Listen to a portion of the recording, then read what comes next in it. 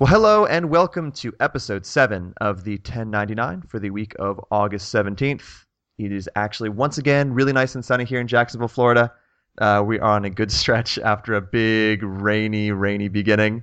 I'm your host, Josiah Renaudin. With me today, I've been really excited about this one because this is the person who actually gave me my first big interview when I was starting off as a freelancer. He also provided some fantastic quotes for my first big IGN cover story.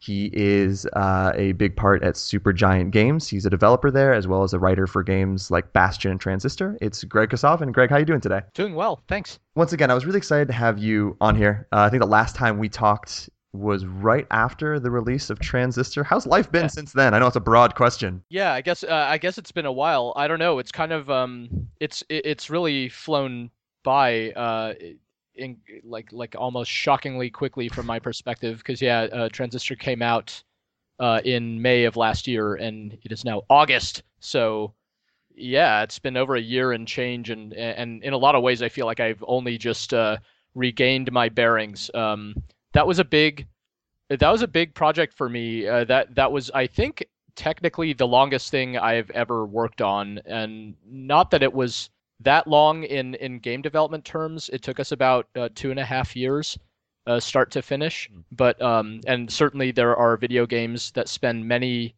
more years in development than that. But yeah, as you alluded to, my own background is coming from working on websites or something where if you have like 2 weeks to do something, that's a long time. So 2.5 years is a pretty significant chunk of my own kind of work experience overall. And when you kind of work on something like that day in and day out, and then one day you're not working on it anymore, you have to like recalibrate many aspects of your life and just kind of get used to living without the presence of it there. So it's kind of a weird adjustment. And that stage has always been pretty kind of difficult for me. I haven't worked on that many games yet, but the period in between games is sort of harder for me than kind of being in the thick of it and just working on it every day. Because then on some level you have more structure to your life. It's been cool to kind of move past it and start thinking about what's going to come next. Yeah, and I was going to ask you kind of the difference between, you got Bastion done and what was same thing with Transistor. How long after you're done, those games are in the can, it's out there. How much time do you spend, one, just not thinking about video games for a bit and kind of, going away, and two, reflecting on not only the development process, but kind of the reception to your games? Yeah, I mean, I think like it's hard to give like a concrete answer to either of those questions. I think it's really an ongoing process, and it's very internal, at least for me. Like we definitely have we spend some formal amount of time internally, like post-morteming our games and talking about what went right, what went wrong, from our perspective during development. We actually try to do that like before the game comes out, not after. Because it's not really meant to be a reaction to reviews and stuff. It's meant to really just reflect on our own feelings about it. And then as for the reception and stuff, yeah, we tend to discuss that as well. But I think a lot of that goes on, is very personal to each individual. Certainly for me, and it is really important to us as a team that in between projects that people get away, kind of take all the time they need and recharge their batteries and stuff like that. But even if you take like a week or two off and go somewhere, it's like I don't know that necessarily means, at least in my case, it doesn't necessarily mean I could just kind of shut off and stop thinking about games and stuff.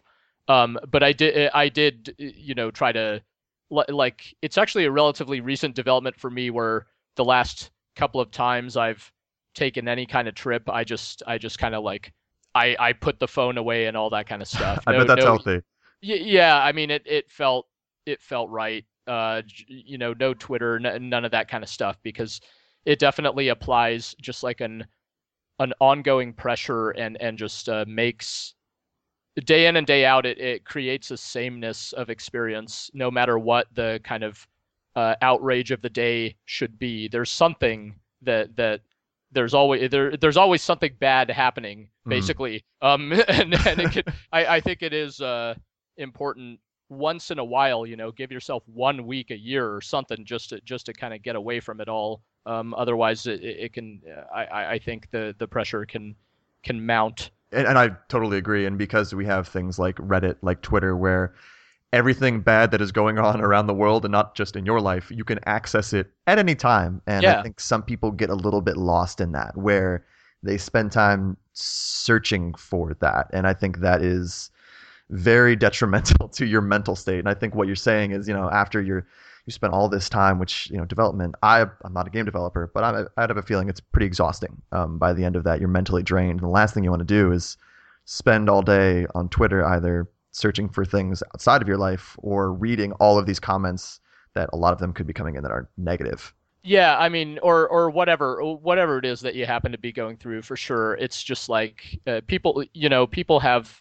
People have problems of their own, right? It's just it's all we can do to kind of stay afloat in our own lives, and to be kind of inundated with all of the problems of others. It can feel very defeating, as you said, because you don't want to feel like you lack.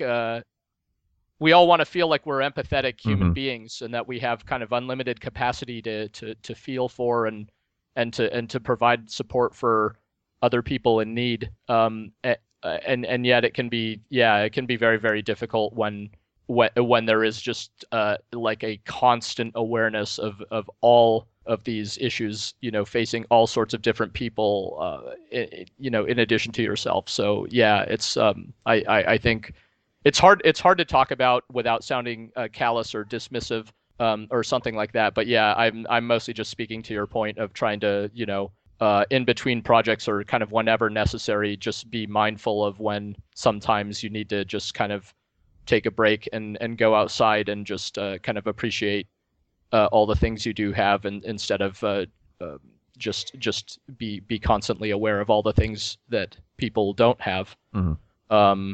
And all those things are, I think all those things are important, just trying to achieve some sort of sense of balance. If you're doing this kind of work in development, you're working on part of a team, it's very important to, I think, have like a healthy attitude in interacting with people. And that probably means, yeah, not just being constantly immersed in negative experiences. Yeah, absolutely. And you had mentioned that you do a lot of internal review before reviews come out, in terms of, how did development go, and Yeah. what can we improve on, what do we want to continue doing. But one thing I really did want to talk about was you have this rich history in games writing, and that's something we'll get into in a little bit. But how do you now, as a developer, from used to review games, used to cover them, how do you read reviews of your games? How do you take that in and try to use that information to either do better next time, or understand, like, okay, a lot of the reviews point out that this is a great feature, let's continue doing this?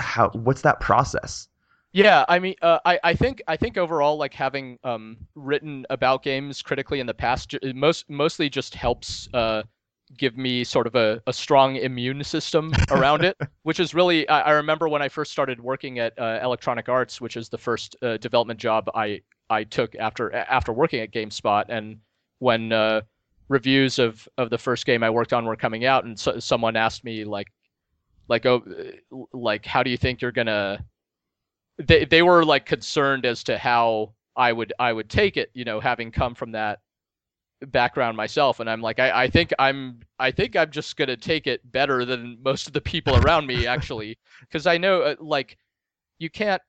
My stance on that stuff in general is that you can't argue with or fault someone's experience with a game. It's just the way it is. Whereas once in a while, and this is always really tragic, you see those cases where, like, a developer will kind of like lash out at a critic or something and get really defensive. And those are always like, oh boy, you just kind of cringe, because it seems like such a bad idea. And I think it is a really bad idea, because, like, yeah, like, if someone didn't like your game, you just need to accept that first and foremost. You Yeah. can't just say, oh, you were playing it wrong. You didn't like notice the setting to make the game good, and you should have toggled that on in the options menu before starting to play, or something like that. It's really just a mismatch of the game experience and the player. And if the mismatch occurs with many players, maybe it's the game. and not all the people who played it. Do you consider some reviews outliers where you see a couple that are, let's say, if two people Um, gave your Transistor a 4 out of 10, and you start reading through it, and do you try to take everything to heart, or there's some things where you're just like, I don't think this person got it. Like I no, I mean, I don't really consider them as outliers in that sense. Like I for sure think that I for sure see examples where it's like, okay, this person totally this person had the optimal experience and this person did not. But I never think of it in terms of like, oh, this person just didn't get it. I think of it in terms of like, this game did not speak to this person. This person did not, like, whatever the game was trying to do, it didn't work on this person, and that's not the person's fault. It's the game. Like, it's the game's. It's probably the game's shortcoming first and foremost. I just never. I can't like make my brain see it the other way yeah. for the most part. Sometimes it's rarely in reviews, but sometimes whatever, like internet comments and stuff, you'll see people who just hate something, and you can't like. I don't look at it in terms of like, oh, what could we have done to make this person who totally hates our game love it? It's like, okay, well, that's fine. Yeah, you, yeah. you can't get too obsessive over trying to make everybody happy, but I think like looking for patterns in the feedback is certainly meaningful, and I also just like, to me, one of the most valuable ways of looking at reviews is like, what are the qualities that stood out as, as positive or negative overall, and how does that sort of align with what did we spend the most time on. A thing that makes me sort of happy in reviews is when they reflect sort of the work that went into the game. So when there's like it can be really weird when, even if a review really likes some aspect of a game, like a game I worked on, if it praises something that maybe happened spontaneously or was just kind of like a last minute thing, and then some other, gigantic feature that took months and months or something gets short shrift, or gets knocked or something like that, that can be a little concerning, because it's like, ideally you're spending the most time on the things that people will notice and appreciate. Absolutely. And that's just kind of like calibrating your development efforts against what people are noticing. And for sure, when you work on a game for months and years and stuff like that, it's really important to stick your head out of the sand from time to time and make sure you're not too close to it, and make sure that, yeah, the stuff you're doing to it is the stuff that's like going to matter to people. Because yeah, we don't do this stuff. If we made games only for ourselves, we'd be out of business, right? In the end, we actually make these games for other people, and we do sell them and stuff. So it's important that people respond to what we're doing. And I think you sometimes hear developers, yeah, we made this game just for ourselves. And to me, that always kind of rings a little false, because it's like, if you did that, then why are you selling it? Exactly. Like, why didn't you just put it out for free? You're looking for some sort, you're putting all this Yeah, time in there, and you're spending all this money, and you're, involving all these people so that other people can enjoy and buy it. So if it's just, well, I like this specific kind of game, so I'm just going to make that, it doesn't make too much sense. yeah, or like I said, I think it just kind of rings false. I don't really believe it. I think, and I think games, almost more than any other medium, it's like, it's very zen like. Like, if no one plays a video game, like, it almost just doesn't exist. Like, the interactivity is so, the ability for another human to interact with it is so key to its entire like meaning and existence. Yeah. I think that yeah, I mean, it's definitely, from my perspective, it's the goal of maybe not all video games, but certainly most video games, is like to be played by someone, ideally someone other than the person who made it. So Yeah, and that's, like you said, that's what makes it so different from the other media out there. It's that yeah, interactive nature of it. And we had referenced earlier about kind of your rich history in games writing. A lot of people know you from GameSpot, but here's a deep cut. You were doing work before that, and correct me if I'm wrong, you started at a New Type gaming magazine?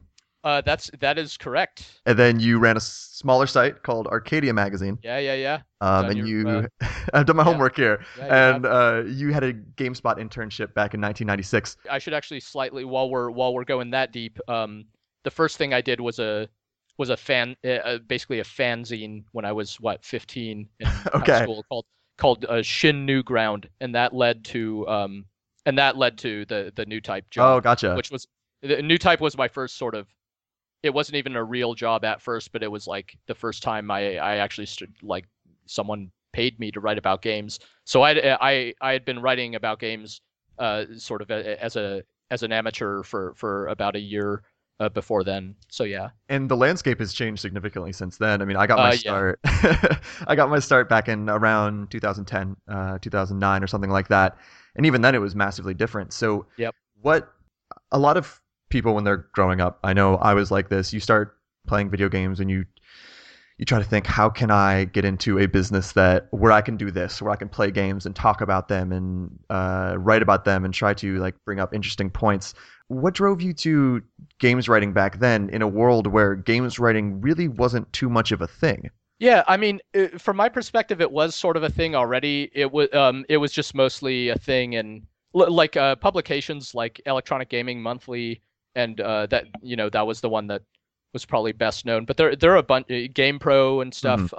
Unfortunately, these magazines aren't around Yeah, it's anymore. a bummer. But people, I think people into games are still familiar with them. Um, and so there were these publications that were out there. I knew that people were like reviewing games and stuff.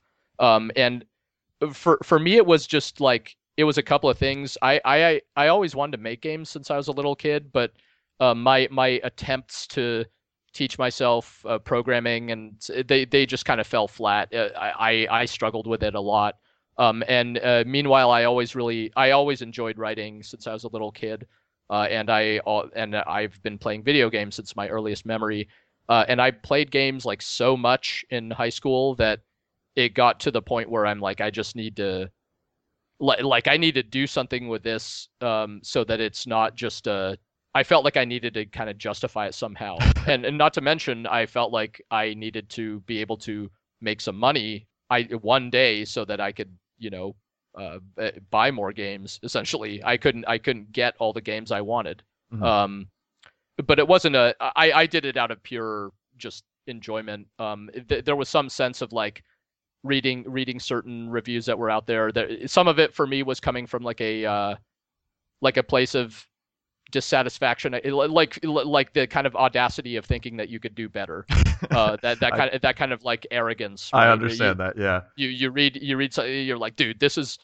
Or what happened to me was like I got burned by certain reviews. It's like I bought a game because it was supposed to be awesome, and then it sucked. I don't remember exactly what the gamer games were at this point, but I had that kind of experience, and it's like, man, reviews should be more critical. It was like a premise, and I found a lot of reviews at the time to feel kind of condescending, and I always took games seriously, even when I was in high school. And it's like people should write about games in a way that doesn't treat me like a child. And And there were some publications that did this, like Next Generation and stuff like that. And I found those very inspiring. And yeah, just kind of wanted to start doing that myself, and that's how I got started doing it. And certainly I never really assumed it would. Certainly I never could have imagined that I would end up working at GameSpot for 10 plus years and that it would like turn into a real career. yeah, But it was something exciting at the time to be able to. I also used it to like get into things like E3, which was super exciting. I was like underage and had no real business being there, but man, it was like just a really exciting place to be if you were into video games.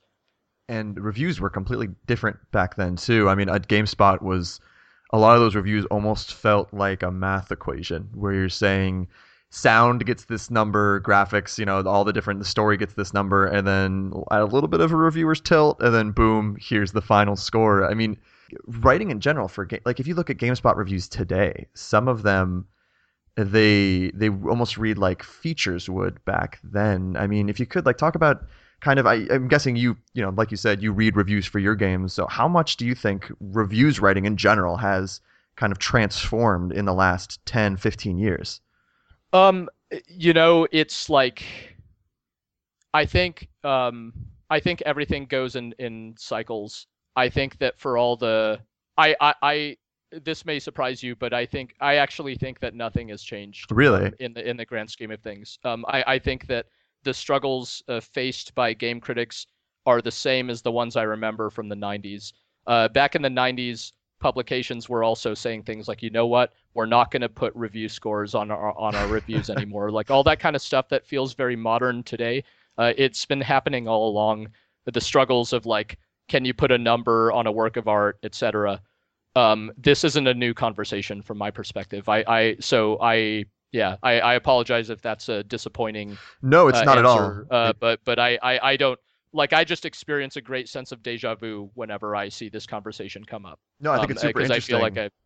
yeah. So I think that the landscape in which game reviews are written has changed a lot. I think the most like the single like the prevalence of video and the ease of which video can be created is really the thing that has changed the most. If I had to put my finger on it, like specifically, YouTube and streamers and stuff like that.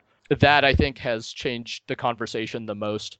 As far as like the debate over, quote unquote subjective versus quote unquote objective reviews, that like I said, that is a conversation that's as old as I think game reviews, and there have always been game reviews written in the first person reflecting the particular experience of the critic, and there have always been game reviews written kind of in the third person, trying to present kind of a more of like a report on what the game is, that has some sense of objectivity about it. It doesn't use terms like I think. It just uses verbs like is. It's more of So like a product review if you were buying a TV and you're looking at yeah, the reviews of that.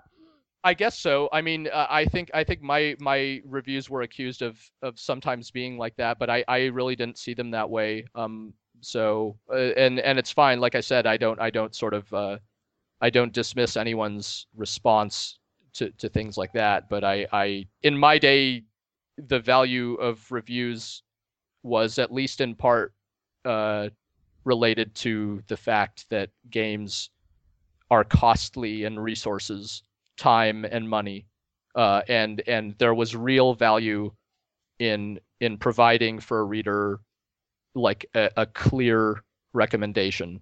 Mhm. And I did not see that as being at odds with speaking to the artistry of a game. And I reviewed many games where I think I felt very comfortable in reconciling this, but again, the reader's mileage may certainly vary. I do see, like, I think today it's much more accepted, and I think appropriate that reviews more specifically reflect the experience of the individual who reviewed it. But again, I think that's because like the days when you could sort of trust some big organization to like recommend something to you, I don't think people really have that kind of trust anymore. And they would sooner trust an individual. And they want to know, they want to know what like Jeff Gerstmann thought of a game or whatever. They don't. It doesn't make as much sense to them. And actually, Giant Bomb is a perfect example there, because yeah, the idea of like what did Giant Bomb think of this doesn't even make sense if you're a reader of Giant Bomb. It's just like composed of the individuals there. So I think I like the balance with which they are able to sort of achieve that. But everyone handles it a little bit differently, I think. Yeah, and it's a really good point. I think they were some of the first reviewers where you could really, like you said, you're not worried about like, well, IGN gave it this or GameSpot gave it this. Yeah. You're like, no, Brad Shoemaker gave it this, and like I said, Jeff Gerstmann gave it this. And I think a lot of people, some people at least, are moving toward that. And part of me thinks that Twitter has a big part of this, so that you can follow someone, you can see their random dumb tweets that go out, but you start to understand who they are and what they like and what genres they're into. And instead of choosing a handful of sites that you follow and trust, you're choosing a handful of reviewers that you can kind of align with. Or even if you're not aligned with, you respect their opinion and how they write about Yeah. games so that you're following them and saying, okay, well, he didn't like this. He'll point out certain things he didn't like, but I also understand that like we don't have the exact same interest, but I want to read what he has to say about it. Or I want to watch his YouTube video about it. And it's a fun transition for me to see that and to have certain people on my Twitter that follow me and know that, whether I'm at IGN or GameSpot or whatever site reviewing stuff, they know that I have this specific set of interests that I'm bringing in. So I Yeah. think Giant Bomb was kind of a leader in that. Yeah, I think so too. And I think as difficult as the environment is for individuals, trying to be critics, basically just trying to make a living in it. I think there is something heartening about that I really feel like people out there want those voices. And so it's kind of like as with the Giant Bomb example, someone like Jeff, people will follow Jeff wherever he may go, right? Yeah. They appreciate his voice and perspective, and he's been around for a long time. There are many other examples, including people who have gotten their starts much more recently. It's like if their voice is unique, then even if the publication that they happen to be writing for today should take another path, well, hopefully their audience, a large portion of it, will just kind of follow them wherever they go, as opposed to like I think in the 90s or early 2000s or whatever, it could often be more difficult for an individual voice to kind of distinguish itself, and then if like a publication has layoffs or something, you're just kind of you're just kind of lost. Yeah. You don't really have an audience. You couldn't cultivate an audience individually the way you can today, as you said, with things like Twitter or streaming and all that kind of stuff. I mean, look at Patreon. Now you can be the kind of funny guys and leave IGN, and now they're just wildly successful in a different way. And same thing with Jim Sterling. You're right. There's a lot of different examples like that. Yeah, Patreon, reflects to me. There's a lot of parallels between that and like the like independent game development, Totally. where game developers, they're like they just struck out on their own and wanted to see if they could do it themselves, knowing that you don't like I'm sure I don't know this for a fact, but I would imagine that the guys who left IGN, Greg Miller and company, it's like I assume that their goal was not to like achieve the same revenue bottom line as IGN. Like they don't need success on that scale. Yeah. They just need success on their own terms and to be able to keep doing what they love. And I think it's like a similar impulse behind a lot of independent game developers. They're like, well, we're never going to be EA, but like that's not if we wanted to be EA, we would just stay here. Yeah. We would rather have like more modest success, but something that coming from something that's more personal to us. The more personality, the better for me. It's a lot of fun, and like I think it's a great example of paralleling. You see a lot of independent developers going out and starting their own studios in the same way that you see a lot of journalists doing that. And like I'd mentioned earlier, if you're a reader, it's almost like you are, instead of having the entire cable package, you're choosing individual channels that you like. So it's this kind of a la carte method, and I'm really enjoying it. Also, I did want to mention, so you became the editor-in-chief of GameSpot, which in a big way, it's like the pinnacle of games writing. You had mentioned earlier that ever since you were a kid, you were always looking at developing games, but did it at the time kind of feel like you were at the top of the mountain, and was it hard to walk away from? Because I've worked with Kevin Van Ord, who's going to be on the show next week. I've worked for him for a long time, and he recently left this really prestigious role at GameSpot to go do something right for games. And he had mentioned to me that was terrifying. It was terrifying to always be like, I want to be at GameSpot, and then once you're there, you're like, I want to do something new now, but am I going to like it? Is it going to be good? I won't be able to go back. This is a step where you can't just poke your head out and be like, oh no, I don't like this, and then go back. So was there ever any sort of concern from you? Yeah, I mean, I think concern is like is an operating emotion of mine in general. So, yes, I have a strange, I worry about all sorts of things.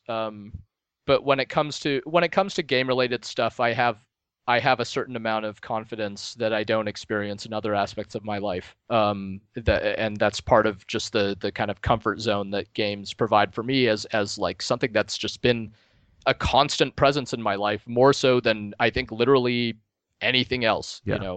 Games have always been there for me. But yeah, like to your earlier question, like GameSpot was always a challenging place to work, and it's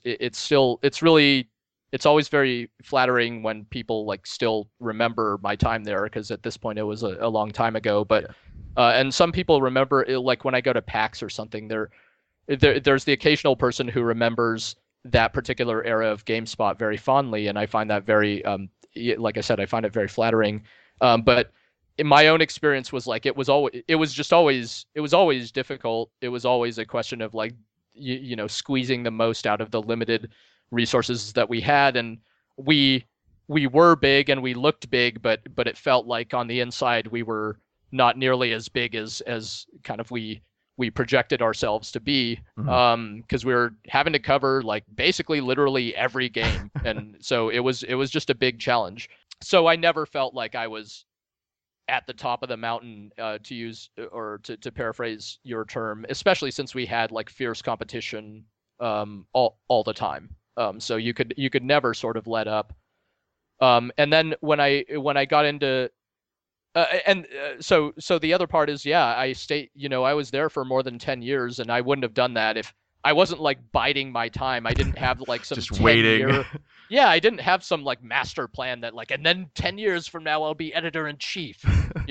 Like all that stuff, it just kind of happened over time, and it was more the thing where I woke up one day and 10 years had just flashed by, and I was no closer to. I was in my late 20s at that point, almost 30, and I'm like, if I don't get into game development soon, I may never have a chance. At least that's how I felt. Mm. So I felt this great impulse to just like go try it, before I ran out of time, because game development was, and I think arguably still is, this kind of young man's game, for better or worse. Like it's a brutal industry in its own right. Yeah, I felt like I needed to try it, and that I would regret it if I never tried it. So, and it was still, with a great, certainly there was a great deal of trepidation there. I took a job where I was like commuting basically from Northern California I ended up commuting for 2.5 years, for that job, which was not, commuting to Los Angeles from San Francisco is like Oh, not yeah. an advisable. Not ideal. uh, yeah, so like, whatever. It's not. I again probably wouldn't have even done it had I known I would end up prolonging that aspect for that long. But I think if people knew just how much they would struggle later, they would like never do anything. um, Totally. like any sort of undertaking like that, people try to be optimistic about it, and then the reality happens, and you just kind of push through it.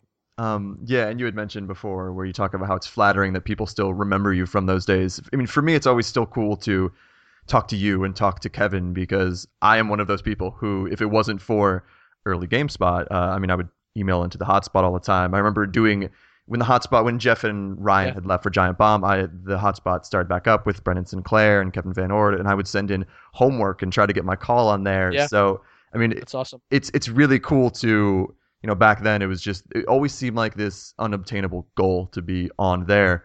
And that's why, talking to you the first time at PAX and you giving me the opportunity to interview you about Transistor when it was coming on the PS4 and that being an IGN feature, it's this weird full circle thing for me that Yeah, I'm yeah. still trying to wrap my head around, I think, but it's really it's awesome. It's awesome to be able to talk to you guys and look back at that content and be able to tell you like, hey, if it wasn't for you writing and for you doing that, I know I sure wouldn't be into this. So Yeah, yeah. thanks. Yeah, yeah, it's cool to hear that. And I think, yeah, like I said, it does feel like this kind of, I think a lot of people experience that full circle nature. One of my favorite things about the game industry is that like you could just you could eventually meet all these people one way or another, if you're fortunate Mm. and you find your way into it at all. But yeah, it's like, I've it's even at something like E3 or whatever. If you manage to go there and you're a fan of games, you could just like walk around and see all these people whose games you just cherish, right? And They're it's like, oh my celebrities God, to you. Like they're people yeah, that like maybe of course my mom or some of my friends would never recognize, but for yeah, me when I first, I went to E3 in 2013 and saw Tim Schafer, and I remember yeah, sitting there exactly, with my friend and being like, I'm freaking out. I want to go shake his hand because that's Tim Schafer. yeah, Like, so there's a lot of it's a crazy industry, and like you said, a lot of it is being fortunate or being lucky enough to go there. Of course, there's the hard work, and you need that. And like you said, sometimes you don't want to be able to look back and be like, oh, I have to go through all these struggles to get there. I don't know if I'm going to do that, but it's a lot of hard work, and it is a few strokes of luck to get to where you want to yeah, go. absolutely, One thing I definitely want to talk to you about. So yeah, you had moved on from GameSpot. You went to EA. You worked on Command and Conquer, Red Alert 3, and you worked on that series. But you also went to 2K, where you worked hmm, on Spec Ops: The Line for a bit. And I'm going to yep. be having the Tan Gentlemen on soon, who a Oh, lot of them cool, came from. Corey, yeah, Yeah, Corey Corey Davis is Davis, a good friend of mine. We had done some interviews and stuff at E3, yeah, and I've talked to him a lot. That development is, I swear someday I'm going to write a full feature on the Spec yeah, Ops: The Line feature, because on the development, because there's so much to it. yeah. Of course, I can't ask you everything. I doubt you can say everything that happened there, but what was that process like being there and working on this game that a lot of people like weren't even sure if it was going to come out, and then it did come out, and it was in a lot of ways really amazing how they managed to Yeah. white phosphorus, the Yeah, emotional yeah, yeah. impact of that. What was that like? Well, yeah. So first, I worked on Spec Ops: The Line for a year. It was in development for much longer than that overall. It was in development for quite some time before I arrived and for quite some time after I left. So, and I worked on the publishing side, basically like a liaison between 2K, the publisher, and Jaeger, the developer. There were Jaeger was not the only developer. They were, but since the multiplayer portion of the game was also handled contributed in part by other studios Mhm. working with Jaeger. So yeah, it was a big, complex AAA production, and the vision for it was very much uh, about this narrative experience that it was going to provide. And I love how true to that it ended up, because boy, did it go through a lot to get there. It's amazing I how it still got there by the end. Oh yeah, I it don't did. even. I mean, I think that I have a ton of love and admiration for 2K as a label. The kind of the creative leadership there when I was there was very sort of stalwart in believing in the artistry of games, and what they could sort of accomplish narratively and stuff like that. And it was a big it was like such a contrast coming from EA. Not to say that that quality didn't exist at EA, but EA was so disciplined around shipping games when I was there, at least in my like at the studio where I was. Whereas 2K was always willing to kind of stick its neck out and kind of take more time just to make sure uh, it was just right, something like that. And it's kind of like from a business standpoint, it's a risky strategy. It was known that something like Spec Ops: The Line was like a risky proposition, but folks over there really believed. I certainly really believed in it and was really inspired by the vision behind it. And I didn't know, yeah, like I didn't know how it was going to turn out, because I had already moved on, until but I like bought it day one, all that kind of stuff, and play like when I got to the end, I'm like, oh man, like this game just they nailed it. Yeah. Um, but Uh, what was interesting to me was like now that game is kind of a cult classic, and it comes up on whatever on Reddit or what from time to time. I think it's remembered very fondly, but the reviews were pretty bad, or they weren't great. Like most critics did not were not flattering toward the game. If you whatever, not that Metacritic is the be all end all, but as a snapshot of what a bunch of people said, if you look at the the kind of Metacritic for it, it's not amazing. And but then at the end of the year and stuff, it started coming up for narrative awards and so on. So I remember being a little frustrated that like, man, because I don't think it sold that great at first, and but maybe if the reception to it was better initially, it would have done better. But I think it's since done really well. Steam sales and all the stuff, like the word of mouth has caught up with it. And yeah, I just love seeing it still come up in people's discussions about games that really left an impact. I think that's really cool because, like I said, that was actually like what the developers were striving for many years. Yeah, I do remember the reviews coming out, and I was just looking this up. I did review this game way back when. I gave it a 4 out of 5, so apparently I like the story a lot. You were. I think that's on the higher end. I saw. I think so, and I think a lot of people, and it was hard not to, because when this game was being talked about beforehand, a lot of the press around it wasn't as much focusing on the story. Everyone was kind of thinking, oh, it's another one of those third-person shooters. It's interesting that part I can speak to. I was involved in. I was one of the people like presenting the game at E3 and stuff like that. And it's certainly, we actually did try very much to position it around the narrative. It's just like what I later realized was like, it's just a really hard sell. It's hard to tell people that like your story is going to be awesome. Like, why should they believe you? Yeah. There's no reason. Because on some level, like everybody says that about their game. And it's similar. I think it like informed some of our thinking around Bastion and Transistor. It's like after Bastion came out, everyone's like, "Oh man, the music's amazing! Like, why didn't you say that the music was going to be such a big part of this thing?" And it's like, well, if we had said that the music's going to be a big part of this thing, like, would you have even believed us? Like, what would you have like? It just what's the headline there? Why? Yeah, so exactly. So I think like some qualities like the narrative or those kinds of things, I think they work in this more subversive fashion on people, and so it's really hard to tell people up front that like those parts are going to be awesome. You just kind of want people to be surprised by them. Yeah. And that's certainly how it ended up working with Spec Ops, I think, on a lot of people, where they came into it, like, oh, what's this, military third person shooter? Okay, cool. And then they like kind of start getting to some of the critical moments, and they're blown away. Yeah, that game proves that you can do a lot more than what's being done with military third or first person shooters. Yeah. And I could probably talk to you all day about Spec Ops: The Line because there's so much to dig into there. Yeah. But also want to talk about your transition to Supergiant Games, where you're currently at. Did you see Supergiant as this small company and decide that, I'm gonna go, I like what they're doing, I'm gonna go help them out? Did they come to you? How did that group get formed?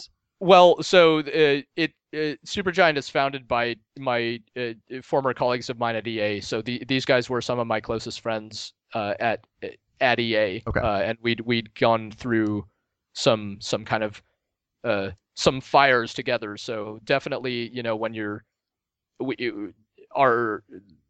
we already had kind of strong bonds, I would say. Mm-hmm. And we all left around the same time in August of 2009. And Amir Rao, Gavin Simon are the co-founders of Supergiant. Amir was one of my roommates at the time in Los Angeles. And they moved into a house and started working on Bastion. And I took a job at 2K.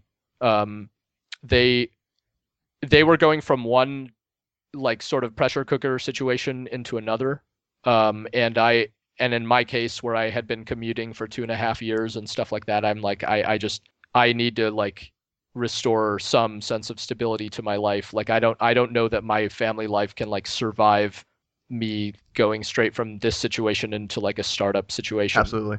So that's, and I thought I figured that was like going to be it. And, these guys would remain my close friends and stuff like that. But I never expected that our paths would sort of realign. But then, some time later, they were getting somewhere on Bastion, and they're about to kind of move into production on it. Like, now we know what we're doing, and we need to start building out this game. And they they knew what were the things that I really, really was passionate about when it came to games, and like basically, offered me a job that was essentially like catered around all the things I would ideally like to be able to do. The catch, of course, is that it's a small startup company with almost no chances of success statistically, blah blah blah. And I had to like convince my family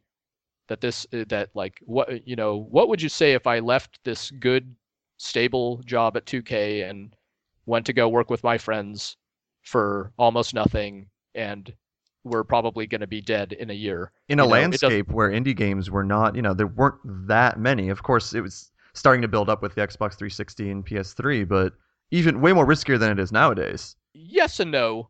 These days, the risks I think are of a different nature. But yeah, it's certainly less It's more unprecedented, maybe. less common. Mhm. Although we already felt we felt even at the time that we were following in like well-worn foot. This is a bit like my answer about the gaming press stuff. Okay, Like yeah, I feel like it was already being done. yeah. These games like Braid or Plants vs Zombies and Castle Crashers, they had paved the way for us. So like we didn't think that we were doing anything like sort of innovative. We felt that we were following established successes, and just trying to kind of, but trying to do our own thing all the same. Yeah. But for sure we were like, we never, Supergiant wouldn't exist if not for these games like Braid and Castle Crashers that were really inspiring to us when we were at EA, working on a team of like 100, 60 to 100 people, and then realizing what teams of like 3 to 8 people or so could accomplish. So yeah, it was that's basically how that transition happened for me. And then I ended up reuniting with these guys I worked with at EA, and we announced Bastion, and we completed Bastion, and thankfully it was well received and put us in a position to make another game. And I know the Building the Bastion series with Giant Bomb kind of documented your development process. And a lot of people know, a lot of people have played Bastion. Now it's on so many different platforms. But I'd like to know, what's it like to write for a video game compared to writing about video games? And to branch off of that, we did have someone write in to ask you, this is from Samuel Sargent. I apologize if I'm saying your last name wrong. He said Bastion had some of the best writing he's ever experienced in games, so we'd like to know kind of what literature influenced it. I know it's a lot of questions piled up on you, but yeah, maybe just the process of writing, the differences there, and what influenced the writing of Bastion. Yeah, so like I think, overall I really wanted to do that kind of write, like I really wanted to write fiction for games, but it was not something I had like limited opportunities to do that at EA, and I loved what I got to do. I didn't like write the main stories for anything, but these were real-time strategy games. I got to write like some of the unit responses and little descriptions of guys, and I love that kind of stuff. It like I got to like bring these little airplanes and submarines and things. I got to sort of breathe a little bit of life into them through these like incidental bits of dialogue. I think it's not stuff that most players pay a ton of attention to, but it's something that I've always enjoyed in that genre. So that was my first real brush with any kind of game writing, like writing for games as opposed to about games. Mm-hmm. I also like wrote the manuals and stuff, and I just loved every second of it. Honestly, I liked it's what I had always wanted to do since I was a kid. That was it. Like that was the thing. But writing about games, it's more of this kind of journalistic process. It's less, it's not fiction. So there wasn't any obvious reason why I'd have any aptitude for it, but it's something I cared a lot about.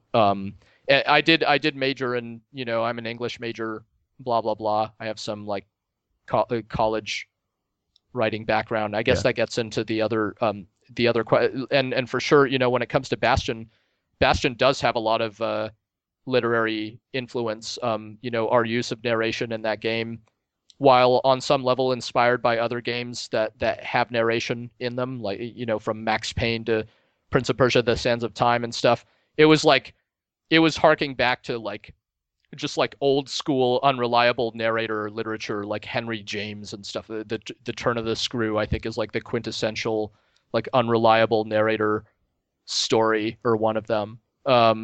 So just wanting to use a narrator in a semi literary fashion, and also tonally, the game was very kind of inspired by the writing of Cormac McCarthy, who became like a he became a pretty sort of fashionable game writing influence. Stuff like The Last of Us is very Cormac McCarthy influenced, I think. Like The Road.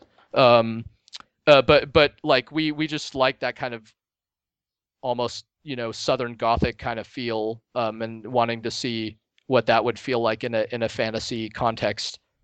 Just put a non-standard voice in a fantasy game and see what happened. But that's kind of then there are like a lot of authors who influence me spiritually, but I can't I don't like to talk too much about that stuff because whenever I think people interpret influences as being very direct, and to me they're rarely direct. They're more spiritual. It's more like the feel of something, and then the way it translates, I think is very indirect. I mean, right now you're Bastion's on a whole bunch of platforms. You finished Transistor, that's doing really well. So I know during development, I doubt you have a lot of free time or want to devote a lot of time to playing a lot of other games that are coming out. You had mentioned you kind of disconnect for a bit afterward, but do you have this even right now? This thing where you kind of play a lot of the different games you missed, not only to spend some time relaxing and seeing all the different titles out there, but also see what's out there so you can make sure whatever your next game is not only modern but maybe pushing certain things that are going on forward. Oh, I mean, I've never I've always like kept up with games. That's really it's just really important to me. So yeah, I never really like want to take a break from games, for very long Yeah. or whatever. There's always something. I've always enjoyed games of all shapes and sizes, and I just don't expect the day will ever come when that is not the case. So I'm always playing stuff, and I find it very inspiring in different ways. I take inspiration from very random sources or whatever. Like What are you playing right now? Other than I know other you're a than Dota 2 guy, right? I move. Hearthstone has been my poison for the Okay. last year or something. I've played that rather obsessively. And yeah, I'm surprised that I'm into competitive games again. I used to play a lot of fighting games. And games like Dota 2 and Hearthstone scratch that itch for me. Hmm. And they're just very deep games. So I enjoy the communities around them and just the very kind of pure interactions that occur in those games. They're just there's no pretense about what you're there to do. And I kind of I unplug in those games. They take up like 100% of my mental capacity. And it's very sort of pleasurable in that respect. But the other stuff I've been playing lately, it's like Witcher 3. I just got Everybody's Gone to the Rapture that came out this week. Oh, I still need to get that. And that's from the Chinese Room, who's best known for Dear Esther. They also made Amnesia: Machine for Pigs. That's one of those studios that is, I think, gets a lot of credit for its contributions to narrative in games. So I really enjoy playing narrative games of all kinds, and seeing kind of what their angle is and what they do. This is a while ago now, but like last year these games, like it tends to be narrative games that really stick with me. Hmm. Whether it's something like I don't know that Papers, Please actually qualifies as a narrative game per se. It's mechanically To a certain quite extent, rich. I think so. Yeah, but I think Papers, Please is one of the just one of the best games I've played in years. That game just was kind of like astonishing to me, in part because it's made by one person. Actually, speaking of games made by one person, I recently played through that game, Her Story, that's Oh out on yeah, Steam yep. and iOS. That was like I thought just like an incredibly well executed game. Just a great idea executed well, into basically done by one person. So I find those kind of cases really just they're just amazing. I don't have the capacity to do stuff like that myself, and I love when games are made by like the smallest number of people. It's suggestive to me of like a purity of I guess for lack of a better word, the vision behind the game, and I just like appreciate seeing the unfiltered vision in games of that sort. It's so much different from playing and to use kind of a Call of Duty or an Assassin's Creed where there's all these people coming together. You look at, like you said, Her Story, which I think was Sam Barlow, which was the perfect timing too, because it came out in a window where not a lot else was coming out, and it was so different that everyone kept talking about it. Or you look at Samantha Kalman's Centrus, which has just released. So, and it's so much fun to see these games that feel like you said, one person's vision instead of 500 people working together towards something that kind of has to hit a certain corporate goal.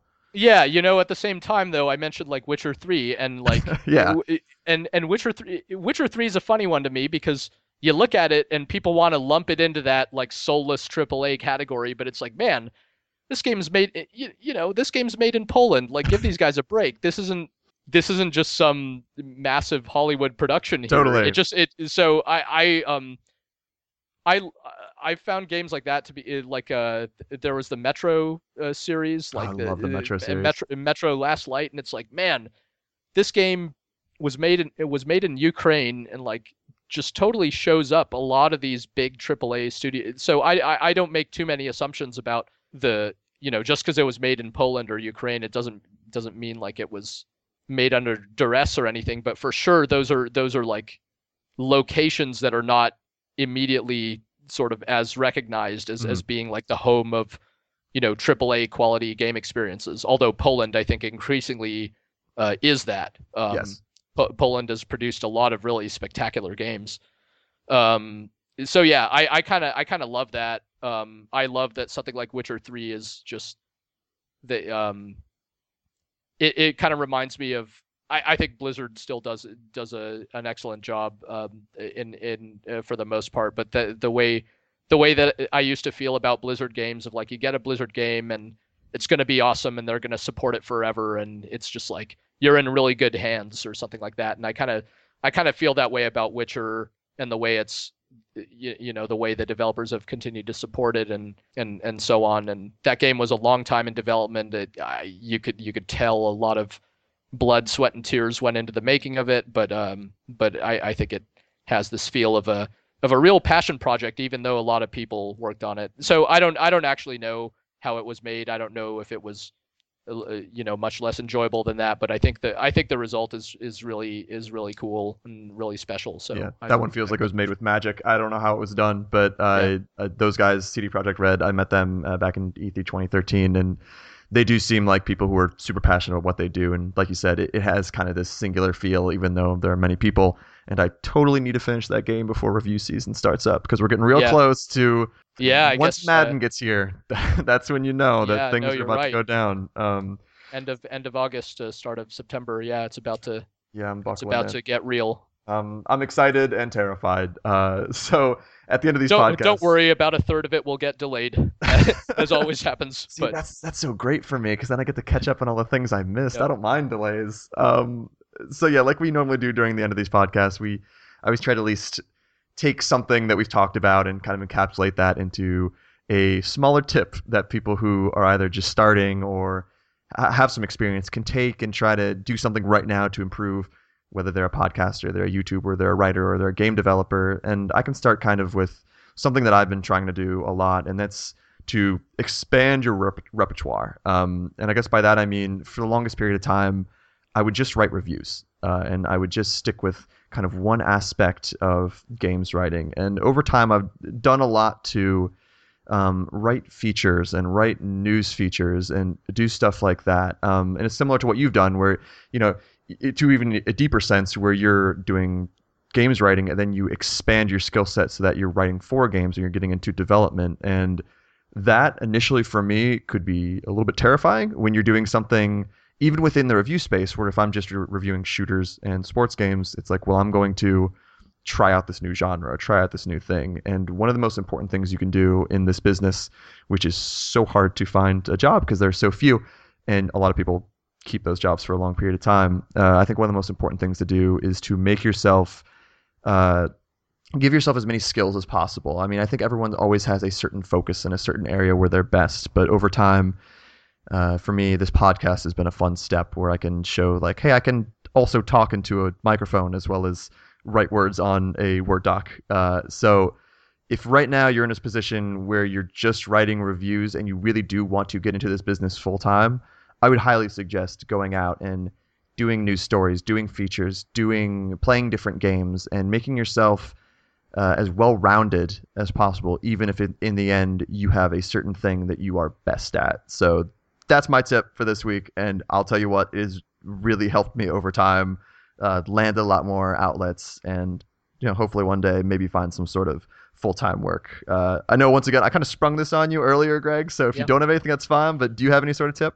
No, so yeah, like I feel like the older I get, the less advice I have to give on many levels, but I can always sort of give it in the sense of like things I've discovered that have worked for me, and your mileage may vary, so this isn't meant to be prescriptive, but something that a thing I've realized that is like one of the most a quality that I value immensely is just consistency, and just like I think you see this a lot with certain YouTubers or streamers or something like that. Like some of the ones who are the most successful are the ones who just like rain or shine, they stick to their schedule no matter what. They're always there. You go on Twitch and that guy is always streaming. Does that guy ever sleep or whatever? Like you wonder how they do it, and they do it through a lot of hard work. But the consistency of it is really important, and it's not just when it comes to streaming. I think it's anything. So a thing I started doing was just scheduling certain things for myself. I found that it was very easy. I found that I was kind of a slave to a schedule. But also at the same time, I would procrastinate all the time on things that were important. Like I wouldn't exercise or something. It's like, I'll show up to work right on time, but these other things that are like important to my health or something like that, those are easy to neglect.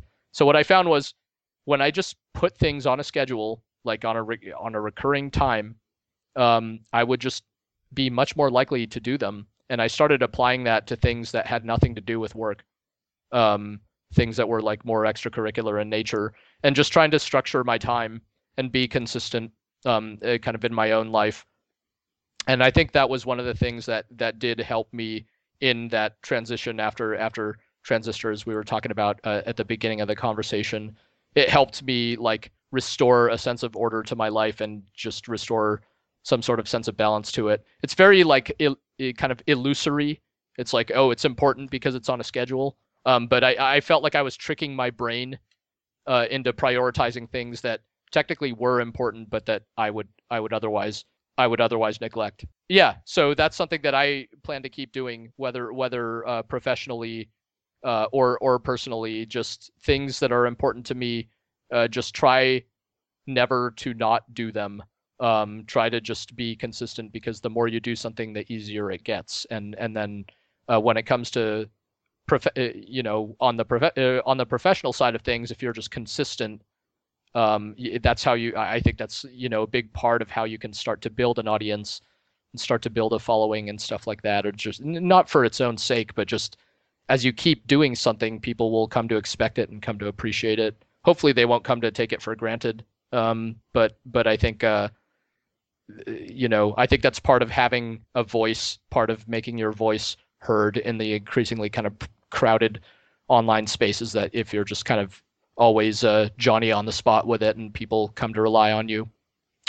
So yeah, that was a rambling answer, but that's I mean, the best I've got. I couldn't agree more, because I think I work the same way, where I'm always on time, but if I don't make something a part of my schedule, I won't do it. So in exercise is the same way, where for a while I was like slacking on that, but once it becomes a part of your schedule, it becomes this important thing that you feel like, Yeah. no, I need to do this. This isn't like, should I go to the gym today? It's like, no, at this time I'm going to Yeah. the gym because it's This is part of just my schedule. exactly. This is just what I do, and I don't know why it took me like whatever 38 years. I don't think it's like a. I don't know that it's that like miraculous of a discovery. It was just it was oddly something that worked for me, whereas like a lot of other things just didn't. Where you can rationalize it all you want, but just about everybody procrastinates a lot. That's like a very human characteristic, I think. So it's one technique to kind of battle against it, I think. It seems simple, but I've given that advice to other people too, who are like, how do I add this to my schedule? I'm like, just make it a part of your schedule. It has to be there. Literally add it to your schedule. Yeah, pencil that put thing it on put it on a recurring, if someone wants to, whenever people say I don't have time, or like I try to always catch myself saying I don't have time and never to use that expression. Like you make time for things that are important, right? And that's just you just whatever. Try scheduling it. Like if it is exercise, it's like, well, start modest and see if you could do it 3 times a week or what. Put it on it. You could set up that Google Calendar reminder, and that helps me so much. It helps me a lot too. All right. Well, Greg, where can people find you either on social media? And of course, I can't talk about whatever you're working on now, but where can people find your games? We are at Supergiant Games, both on the web and on Twitter, and I'm just Kasavin on Twitter also. So yeah, easy to find. All right. And it always feels weird to say thank you because you never intentionally went out to say, I'm going to get into games writing so someday people like Josiah can feel comfortable doing it too. But I do want to say thank you because, your work over time has really, it has been an inspiration for me at GameSpot, and I love your games, and I've had a fantastic time. I think, to be honest, Bastion was the first perfect score I ever gave out. It might be the only perfect score I've ever given out. And it's always been great to talk to you, and you've always taken the time to talk to me when, a lot of people, like you said, say, I don't have the time, and you've always been great about that. So I really do appreciate you stopping by and talking today. Yeah, of course. Yeah, thank you in turn. Yeah, that means a lot. It's all you can all you can ask for is for the stuff you do to be worth a damn to someone, right? So yeah, it means a lot. Well, you've absolutely achieved that. So thank you very much, Greg. Hopefully later down the line we could talk again because I feel like there's still 8 billion things I want to ask you about. So you know where to find me. Absolutely. Well, thanks everyone for listening too, and hopefully tune back in for the next episode of the 1099.